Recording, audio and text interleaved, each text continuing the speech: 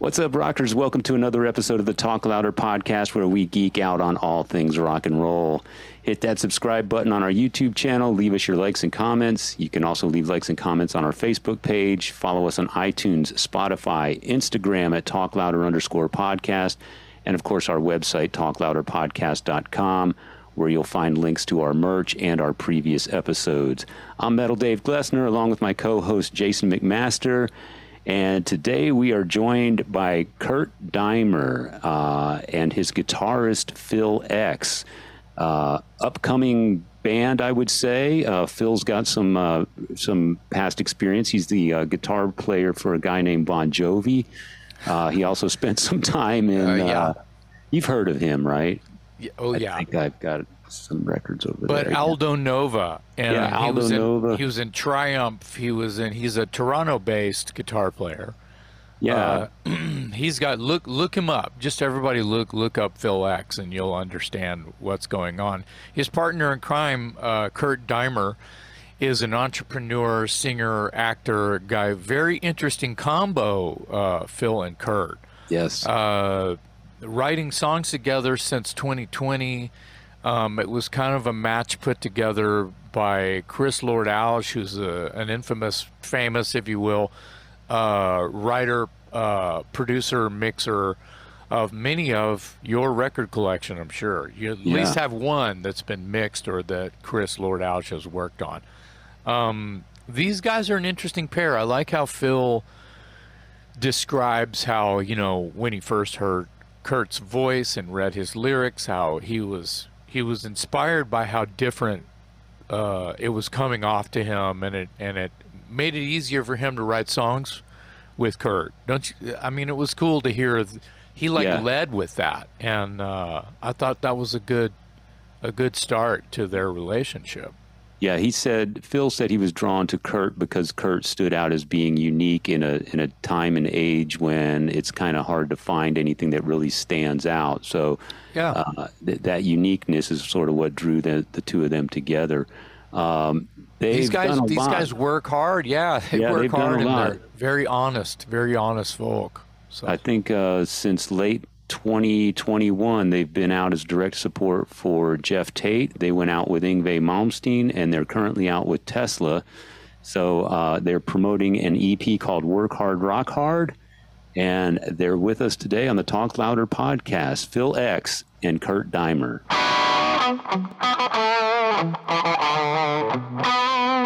Guys, you are getting ready to kick off a tour with Tesla. And, well, first of all, let's go back. How did you two guys meet? Because Phil, I know, grew up in Toronto, Canada, if I'm not mistaken. And Kurt, I don't know where you grew up, but for some reason I have it in my head that you guys are from opposite ends of the world. So correct me if I'm wrong and tell me how you met. It's Toronto, Cincinnati. Yeah, I was born in Cincinnati, Ohio. Okay. Then I grew up all over the country. My father he was in the oil business, and every time he got a new job, I had to move like 11 times before I graduated high school. Yeah. So it was great. I'm an Air Force brat, so I understand. But if I was born in Toronto, Phil and I would have gone to the same high school and graduated the same year. So we're about a month apart. Yeah. So how did you eventually meet? The internet. Really? Yeah. Everybody needs to know. Yeah. We were on this dating thing. I was gonna ask, but hey, you guys hooked up? Yeah. Somebody swiped right or whatever. Well, I DM'd him on Instagram. I said, "Hey, you want to be in a band with me? You look like you're a pretty good guitar player." So that's how we met. Wow. Really? I bought if it was chum in the water, and I dove in. Wow. Yeah, I bought it too. In all seriousness, in 2020, everybody was going nuts because nobody knew what was going to happen, and all my tours got canceled. And I basically was in June. People started making music again. I always have a studio wherever I live, and I do sessions at home, and then upload guitars and get PayPal the next day and stuff like this. So Chris Lord-Alge was getting me some work, and then he said, Chris Lord-Alge is no slouch. Yeah. No. He's an award-winning mixer and a producer now. And he said, "Hey, I'm working with this guy, man. I really need to make the right moves, and I need you to get on the guitar for this thing." And it was a cover of Cigar, and it was pretty wild. You know, I listened to his voice, and I was like, "Wow, I haven't heard a voice like that before." So, in this day and age, it's so complicated and very not common to find something that's unique, because everybody's either doing old school something or new school something that kind of sucks, or everybody sounds the same and nobody sounds different anymore. So that intrigued me, having something, you know, like this could be like a, you know, hard rock Leonard Cohen thing, you know? Yeah, But I get that. But it's just I played the guitars on it. Kurt listened to it. He kind of was really dug it. Yeah. And then we did, and then we did more songs, and then he asked me to write. So he said, "Hey man, I'm gonna send you lyrics. I'd love you to, you know, do something with it, put some music on it." And then we did that, and then that was the thing for me that just locked it in. It was like, holy shit, we're doing some great stuff. So it's just, you know, to me, music has to be honest. So he would send me a ton of lyrics, and I would look for something that I connected to, and then, oh wow, I connect to this, and then a song was born. And we hit the mark every time, it seems like, you know. It's pretty cool. Wow. So chemistry right away then.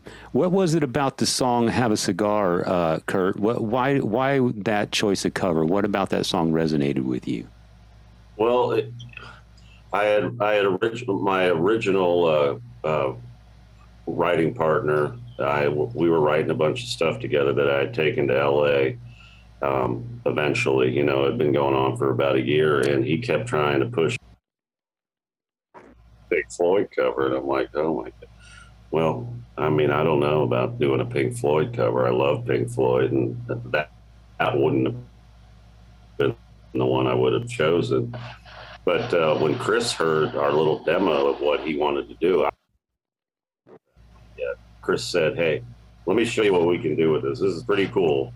You're new, and let me just show you." And I said, "Okay, well, show me, Chris." Who am I to argue with Chris? I mean, he's working with me on all my other mixes.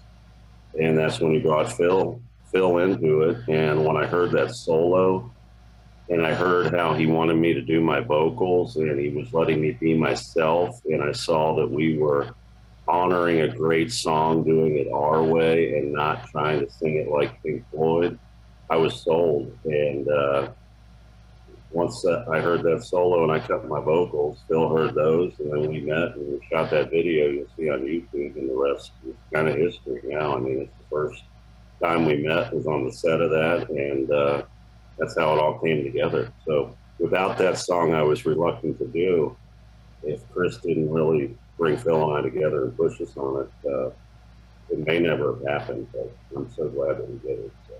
Wow. Yeah, some of the other songs, your EP is called Work Hard, Rock Hard, and there's a song on there that I like called Hero, and one of the things I like about it, lyrically speaking, is, it obviously pays tribute to people that we immediately consider to be heroes, our veterans, first responders, people like that, but it also gives equal time to more unassuming characters in the world who are also heroes in their own unique way, and they don't make it the news or the headlines or whatever. So for each of you, was there ever a time in your lives where someone so, basically unassuming turned out to be a hero for you? Oh, my whole life. I wrote that song kind of you saw the other song that came out on Father's Day. My dad was always my hero, and I had a lot of issues to deal with growing up and things to figure out in my life, and I always did the best I could, and I always knew I had a lot inside me to offer to the world.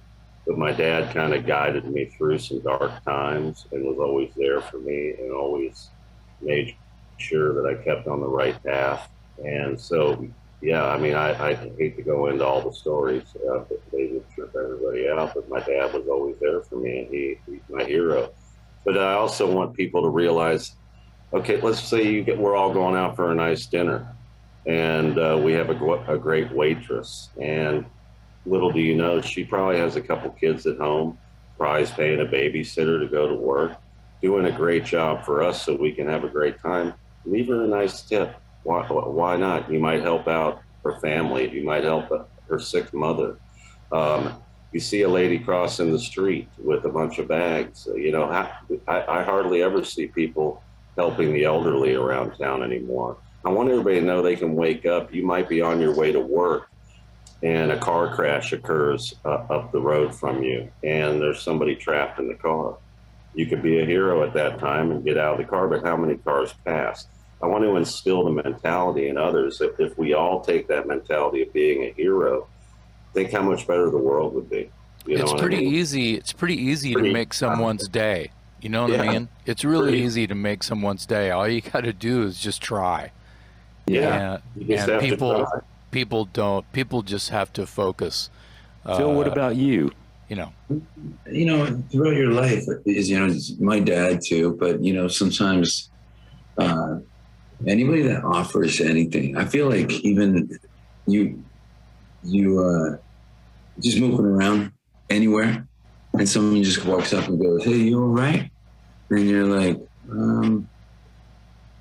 yeah, I guess I'm all right. And if somebody just says, "You know, it's going to get better," that's Yeah. like those 3 words, right? yeah, It's like, yeah, it is going to get better. Thank you. I can have a better day now. You know, it's kind of, it's so simple. And I mean, I see so much stuff on the internet right now, but people just doing really, really crazy stuff. And I don't even know how we got here. It seemed to be going the wrong direction. But if we have people like us that feel like, you know, you can help out or you can do anything, make somebody's day or anything positive. Let's just say positive. What's wrong with that? You know? I agree. Yeah. Yeah. Yeah. So much negativity in this world, and if we can bring a positive message to people, even if we touch a few people in a different way than everybody else in a crowd, that's what I'm proud of, because Yeah. maybe I can help use their life when they go back home, and I just Phil- want people to think. Phil, did you notice right away the positive messages in Kurt's lyrics? Was it easy? Did it make it easier for you to write the songs with his messages being uplifting? Well, there's a couple that were like, I'm going, dude, you're really angry. Oh wow, I haven't heard those songs. Well, see, yeah. The first one we did together was back at the school, but I mean, like I was talking about a connection, right? He sent me the song, and it's like back in the day when you went to school before the internet and trolls and the keyboard warriors, you settled stuff in the schoolyard, you know, after school. So when I did that, he did that. So when he sent me a lyric about that, I was like, oh man, I totally get this. And bam, that was, okay, this song's going to be aggressive. You know, that kind of thing. Yeah. And then there was a couple of other ones. Naive, I think, is still my favorite. Naive is the last, is on that Work Hard, Rock Hard EP. And it's our closer of the show. And it leaves people just, wow. It's that one to me was really cool because everybody's got a situation. Everybody's in a situation where you really have to open your eyes and just make sure you're not being taken advantage of, and just make sure that you keep some people at a distance because they don't want good things for you. They want good things for them, leaving you in the dust kind of thing. So a lot of people are naive to that. So that when that song came down the pipe, it was kind of like, did I say pipe? Yeah. When that song came down the pike, it was like, wow, that's killer. Another aggressive song. But then, yeah, the messages for me, I really dig. I mean, I feel it live. You know, we've done a ton of shows. And when we do What You're Saying to Me, and Kurt does this little talk to the audience, like, hey, be good to each other and stuff. It's on the record. He does it live. There's variations of it, but the message is always clear. And you look at people going, wow, this is It's really intense. Yeah. yeah. And then when he says something, here's a song for the first responders. There was one night we were playing and everything's blazing. And I heard this lady in the front go, "That's me." It's like, wow. I mean, there's something really honest and just personal about that. So people become a part of the show really quickly, and it's pretty amazing. Well, when a song is speaking your language, you guys are letting them in because that's your invitation.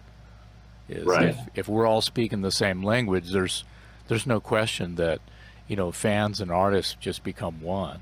So it's great that you guys are doing this. You can write an aggressive song like a Naive. I was, getting into the music business later in my life like I did.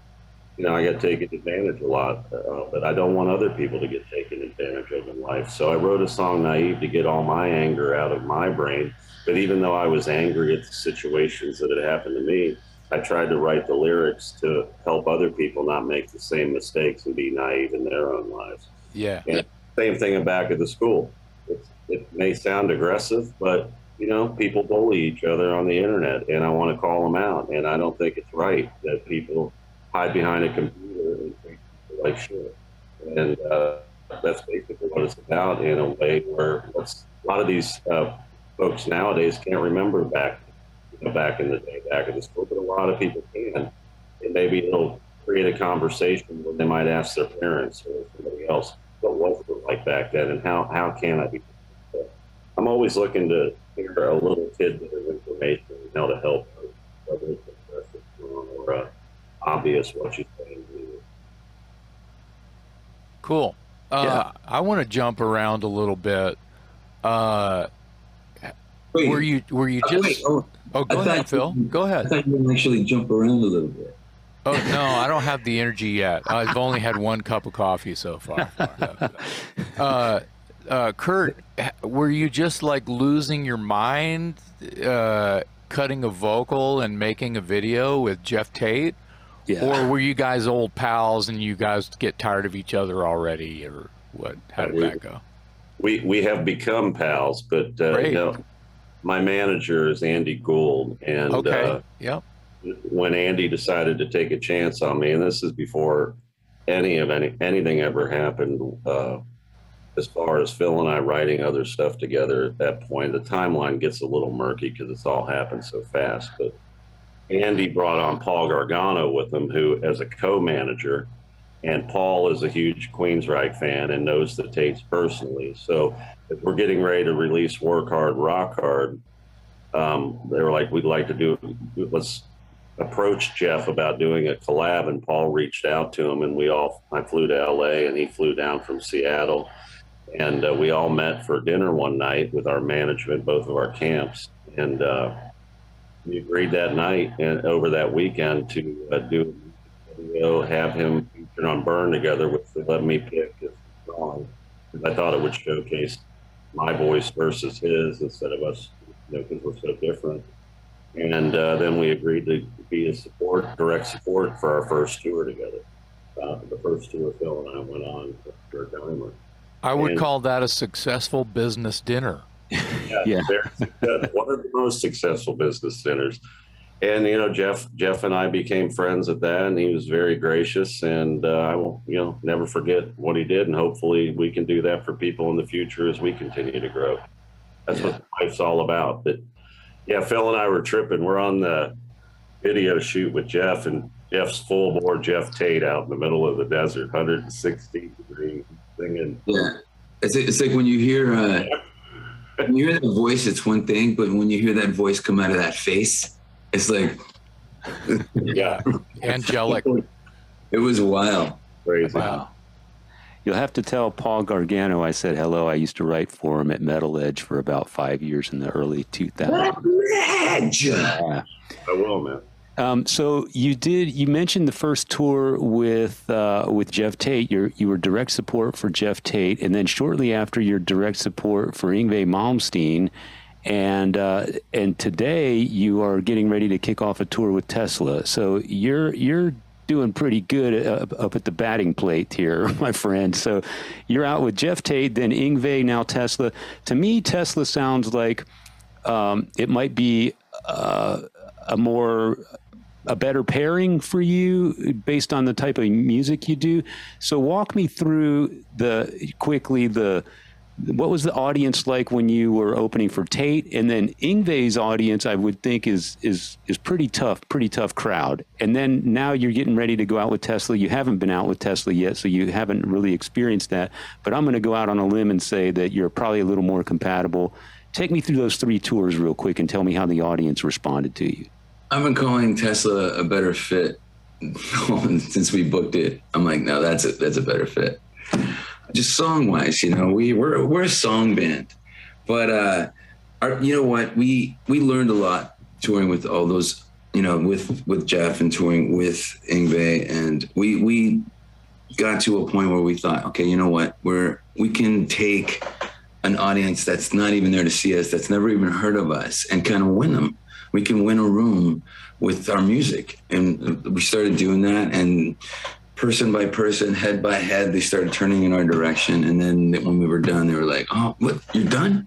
So it was really exciting to see that. The Yngwie thing I was kind of worried about, because that is an audience full of like 500 shredders and 3 girlfriends. And yeah. You're calling it. Yeah. We won a lot of those guys. I mean, there was people that are like, I'm just waiting for Yngwie. There's people like that. Yeah. But even if you do a high ratio with those guys being the smaller number, you're doing well. So Kurt would go out to the merch booth and people would be buying merch, and people were like, never heard of you guys, and when you came tonight. And I mean, Yngwie doesn't even advertise, so nobody, even guitar players, didn't know I was there. Like I would post on Instagram, and which I've learned, you have to make multiple posts because people follow so many people, they miss stuff in their thread all the time. So even on the 20th show, people were like, oh, I didn't know you were going to be here tonight. I was like, what the hell does anybody listen? A lot of the problem was on these tours, and a lot of problem that a lot of direct support and other folks are having is a lot of these tours have been rescheduled from a couple years ago. Mm-hmm. Promoters don't go back, and there were signs up for bands that weren't even on the bill on the Jeff Tate tour, and were we a little bit wondering how this might go with the Jeff Tate? It went great. We converted fans every night. We've grown every time we've gone on tour. Yngwie, that was a risky play, but you're going out with Yngwie Malmsteen. We're building our brand. We're building Kurt Deimer. We're building our fan base. And we went out every night. And like Phil said, I'd go to the merch booth and people would come and go, thank God you were here tonight. What a great night of rock and roll. Because you got to hear a rock band like us that's song oriented. And then you got to see Yngwie. It wasn't 2 Yngwies. It was another rock. You know what I mean? Yeah. Yeah. So it didn't hurt us at all. And for all the people that came out, I mean, Bill saw it too. I mean, he goes out with me now too. And we have people wanting our pictures with us and buying our merch. And that's how it's done. That's how I've always said you win your fans one at a time. And like Phil was saying, how heads were turning one at a time. That's kind of what it was. They were waiting for a word or a note or a phrase or a sound or a light. It takes a second for someone's light to turn on, but once it does, you're going to see them again. There was a Texas band on that Yngwie tour, Jessica from San Antonio, right down the street. Did that young lady have some pipes or what? Pipes, man. Great band, guitar player. Jessica, yeah. He's amazing. I think they're married actually. Yeah. But she can sing her balls off. She totally can. For metaphorical. Yeah. Let's hope so. Yeah. So funny. And she's like, oh yeah, we're married. We're also brother and sister. Obviously, she's funny. I caught on her sense of humor really quickly. Yeah. Did she break out the sword? Did she do the She did. sword thing? Okay. She Just did, she did sword. That was kind of like, wow, it's a sword. yeah. That is- Yeah. Yeah. I just like it because there's They were great people. I they're- love them. yeah, they are awesome. Good, a great example of Southern hospitality for sure. Yeah. They're super talented, and some of their songs are heavy as fuck. I've done a ton of shows with them. I think Dave knows them. Dave's from San Antonio, so Yeah. I really feel like Phil's discography is kind of like an explosion.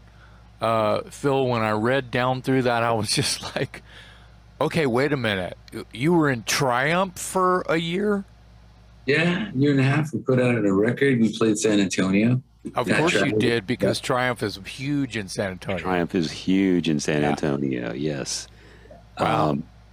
Yeah. So tell us a little bit about that experience. And you also spent some time with Aldo Nova. And I was curious to know Love it. if the Aldo Nova connection is what led to the Bon Jovi gig, because Aldo and That's John Bon They were Jovi go both- way back. Go way back. He, yeah. I mean, I did. We were on John's label, but John, I don't think I can credit that meeting, because I mean, we went to John's house and I actually played guitar on John's Bernie Taupin, that Elton John tribute song, "Leave On," Oh, yeah. and that was back in 1990 or 91. And then we hung out, and then he got on stage with us in Houston at the Houston Summit, and we played Blaze of Glory, and cool. he also traded verses on Blood on the Bricks, which was our single, Yeah. Aldo. Yeah. We actually John Rogers came on stage with us, and we played All Right Now, and that was, I was a kid. I was like, when you hear Paul Rogers' voice come out of a monitor, it's goosebumps, man. It's crazy. Yeah. But so that was amazing. But I mean, I think down the road, people are like, that must have been the connection. But John meets, you got to think how many people he meets on a daily basis, Right. and how many bands he works with and stuff like this. And, you're looking 20 years later, somebody put my name in the hat. It was John Shanks. And John's like, that doesn't even sound like a real name. So he called I kept in touch with his brothers, Matt and Tony. So they're like, who's this Phil X guy? And they're like, man, he was in Aldo's band. Don't you remember? Back in the day. And he's like, oh. But then he called around some other people. He called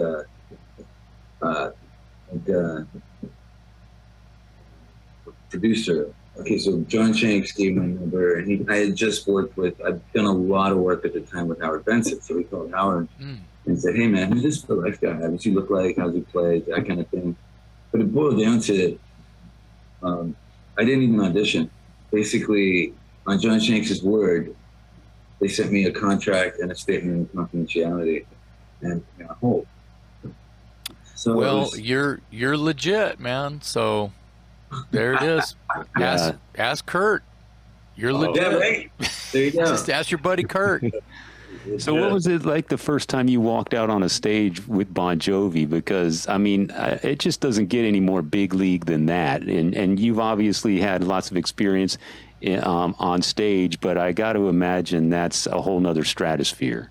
Well, it got real really quick. Like they actually anticipated. I guess I don't know what to call it. I don't know how to put it in a nice light. They were expecting some kind of funk from Richie at the end of April 2011, and then John called me on the 14th, and they said, "Hey, I was wondering if you wanted to come to New York at the end of the month and rehearse with the band for a couple of days, and then we'll put you on hold for May." Did you have to check your calendar? I erased everything on my calendar. Of course you did. Yeah. Of course. I was like, I tore the calendar off the wall. I mean, what days? Because I got nothing. So Just to give listeners timeline, were you working with Kurt already at that moment? No, we just Kurt and I were 2020. That's when. Okay, all right. Yeah. Just giving timeline for listeners and people watching. My other band with my ex-wife was over, and I was doing stuff with my band called Phil X and the Drills. But when you get that call, it's like, you know, and I told myself I never wanted to be a side guy again either, you know. But when you get the call from John Bon Jovi, you're kind of like, wow, okay, this is. And what got real was putting me on hold for May turned into doing the entire month of May in 2011, because when I flew to New York to rehearse with the guys, Richie checked into rehab. On the eve of 13 or 14 shows. Right. So when I landed in New York, it was funny. I got in the van and Tico was in the seat, and I sat beside Tico. He's like, "Hey, thanks for doing this." And I'm like, "Okay." But when we started rehearsing, like I knew we were gonna have a teleprompter, so I knew I could concentrate more on guitar parts and not have to memorize lyrics. Mm-hmm. So I'm reading lyrics and stuff like this, and I'm playing guitar, and I'm just nailing. And then Tico's like, "Who is this guy? Yeah. How you doing this?" You know, that kind of thing. He's the coolest guy ever. Where'd you get the magician to show up and play guitar? Right. So, and then he goes, "What?" John says, "Well, look, Rich is in rehab, so we're doing Jazz Fest in New Orleans on Saturday night, and that's 50,000 people." So that was a good piece of information to be informed of. Yeah. People was like, "Were you nervous?" And I was like, "I didn't have time to be nervous. If I would have been nervous, they would have sent me home, you know?" Right. They would have said, "Yeah, nice try." I just walked on stage and I go, "Dude, you've been playing a thing in your entire life. It's just Bon Jovi songs. Hit it." And then that's what I did. I just went on stage, did my best. And the funny thing was John didn't say who I was. He didn't introduce me or anything until like the encore. So I'm on stage, thinking I'm doing a pretty good job. And but everybody, there's 50,000 people going, "Who the F is that?" Yeah. But it was kind of funny. And then when he did introduce me, I want to thank Phil X for helping me out. You saw 50,000 heads look at their phone and go, "Who's Googling me?" Right. But the thing is, the audience saying, who the F is that? That means you won them one at a time. Well, I mean, that's the job, right? When I'm in the audience and I'm seeing a band and I don't recognize one, you know, let's say my favorite band, right? And I'm like, who the F is that? Because they're fucking killing it is kind of like, you know, that's probably what was happening. I'm just going to throw that out there. Well, you know, it was funny. My wife and I saw Def Leppard one night years ago when Steve Brown was filling in for Vivian Campbell. Oh, Yeah. So we were like, and I was like, who the is that? And she was like, "Hey, that's Steve Brown from Trickster." Yeah. Wow. Yeah. He's one of those guys too. He's like, if you don't know Trickster and you see him, you're like, what? Who the fuck? Right. So he's fucking good. He's good. He's a good Well, dude. I like in your discography, I fell out of my chair laughing because of the wording under each record that you have, you know, collabed or contributed or it's your record. The Rob Zombie shit. It's like the conversation you like, you know, legit, you know, Rob, hey, can you play, you know, Brick House with Lionel Richie on Jay Leno? Me, yeah. Okay, but there's a catch. You got to dress up like a zombie. Me, awesome. Or some shit like that. That was fucking funny, man.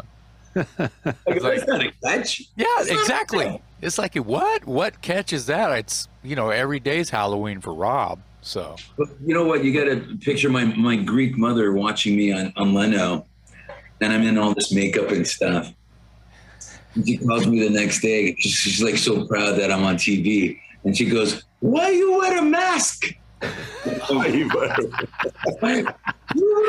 a mask. I go, "That was 3 hours of makeup, man. Come on." yeah, that's art. That was a living art project. Well, she had to explain all of her friends at that tennis club that it was part of the gig for me to dress like a zombie. Well, at least you recognize you through all of the stuff, you know. Well, I look more like a blue Shaquille O'Neal because they gave me this, like, I was bald and they gave me this brow, and I'm like, made my nose a little bigger. I'm like, I look like a blue Shaquille O'Neal. Wow, but were you wearing boots? Because are you 8 feet tall? I was stilts. Oh, I was bouncing around, and it's funny because my ex-wife's there in the audience, and we were doing takes, and she's like, "Hey, if you stand 3 feet to the left, of your left, you'll be in the shot more." And I was like, "All right." And it was also the first time, like, we did a take that was, the band was storming the castle. It was amazing, and then there was a girl rapper on the track too, and she kind of got lost. And then I think Lionel got lost coming back in. And this is my first time doing late night television in the afternoon. And I was like, oh. And then at the end of it, somebody goes, "Okay, people, stand by. We're going again in 5." yeah. I'm like, we get to do it again? Yeah. Because it's taped. Yeah, we could fix it. I was excited. Yeah. Perfect. Speaking of Rob Zombie, Kurt, tell us a little bit about. I've got one last question here. Tell us a little bit about your horror film franchise. You're starting off with the first, I guess, chapter would be Hellbilly Hollow, and tell us where you're going with this. And I love the Rob Zombie segue, because when I hear of musicians doing horror films and trying to make more than one, a franchise of sorts, I think of Rob Zombie. So tell me a little bit about your experience with this whole genre. Well, before I even met Andy Gould, in case you guys didn't know, Andy Gould's the guy who managed Rob Zombie back in the day when he was coming up. He was his original manager, and that's who my manager is now. Just thought I'd share that with all your folks. I was in the Halloween movie in 2018. With Jamie Lee Curtis, the official reboot of the original. And while I was on that set, I'm sitting in this gas station where we're shooting my scene that I get killed by Michael Myers. I'm sitting there with Michael Myers, and I'm thinking, as we're talking, I can do a franchise like this. They did this and got the original Halloween, and then all the Halloweens in between, sequel. And I'm going to do my own horror franchise because I really enjoy being on the set of movies. And kind of thrust into that a few years ago. So I came up with the idea to do Hellbilly Hollow and create a new iconic horror character. But instead of doing one horror character, we've got 2. So when you see the movie, you'll see that we're like a horror duo. And I am just a complete nutfuck, and my brother is the guy in the mask. So that's how I came up with the concept. We wrote it, we shot it, and just because you shoot a great movie doesn't mean the movie will be successful. So I've worked. It's been a labor of love for the last couple of years getting this thing ready and doing post-production. But I'm stoked, man. It's done now, and we're going to be out actually promoting it on tour. We've got some other prizes coming up for the band, and really tying our band and our rock music to horror is awesome as well. We've got 7 songs on the soundtrack for the original Hellbilly Hollow coming out from Kurt Deimer, and I'm really pumped about it, man. And I'm already getting invites to horror conventions, and the movie should be out hopefully within the next 6 to 12 months, depending on who our distribution partner is. So that's kind of how that all came about. Wow. And I've already written Hellbilly Hollow too. I've written it with my co-writer, and we're presenting that to the studios as well. Kurt, you're also maybe not self-proclaimed entrepreneurial. It's like in your blood. You seem to gather no moss. You seem to have shit going on. As soon as you hang up with us, you're working on something. Yeah. Yeah. Yeah. That's what I thought. I mean, we only live once. Why waste time not doing anything? If I can help other people, I started oil companies in '99, and above my garage with a computer and a dry erase board and a phone. and no distribution whatsoever. And I figured it out. And like you were talking earlier about the one fan at a time, people would go, Kurt, why are you delivering one case of oil up the street to so-and-so? This is back in the early day. I go, one case at a time is how you build your business. That's exactly right. Why would I say to anybody that wants to buy my product? So the same principle, I'm just carrying it over into the music world and entertainment world and doing the movies. And I've always wanted to do this, but I knew I couldn't do it when I was young. And that's why I stopped when I was like 20 and got my shit together. And I said, someday if I can do it, I'll do it. And here we are today talking. So Yeah. I never stop. I mean, I'm going to hang up right now with you. I'm going to go work out. I'm going to take a shower. I'm going to go outside. Phil's going to come over. We're going to go rehearse all night. So why stop? Yeah. Well, man, we wish you continued success with your music and your film, endeavors. And I know you're getting ready to go out on tour with Tesla. By the time this episode airs, you'll be in the middle of that tour. So we wish you a lot of luck with that. I think it's a good pairing. I think your style of music fits well with Tesla. And, you just keep building that brand, man, from Jeff Tate through Yngwie to Tesla and now this horror movie. Congratulations on all of that, and we wish you well. Well, Are thank you you. guys coming to shows? I'm sorry? You guys coming to shows? Well, you're in San Antonio, I think, on a Wednesday or a Thursday or something like that. I don't think I can make it to San Antonio. That's about an hour and a half for me, and I got a kid in school activities and all kinds of stuff. Oh, Yeah. And plus, I'm old now. Yeah, that's my card. I play too. Yeah. But if you get to Austin, come to Austin, it's easier. yeah, you come for to us. Austin, we might be able to do that. Yeah. Is that where you guys are both based out of Austin? Yeah. Yeah. We were there with Jeff, right? I think we were there. Yeah, we were there with Jeff Tate. No, we played Anton's. Antone's right. Yeah. Okay. Well, if you circle back Was John Moyer playing bass for Jeff? John Moyer from Disturbed playing bass for Jeff? Okay. That was a guy named Jack. He fills in sometimes with Jeff. He's one of our buddies, too. Yeah, he from lives this here, area. too, Jeff. Yeah. Well, gentlemen, thank you so much for your time. I appreciate you joining us today. Again, like I said, we wish you continued success in all your many endeavors, safe travels on the road, and knock 'em dead when you're out there with Tesla. On behalf of my co-host, Jason McMaster, I'm Metal Dave Glessner, along with guitarist Phil X and vocalist Kurt Deimer today on the Talk Louder podcast.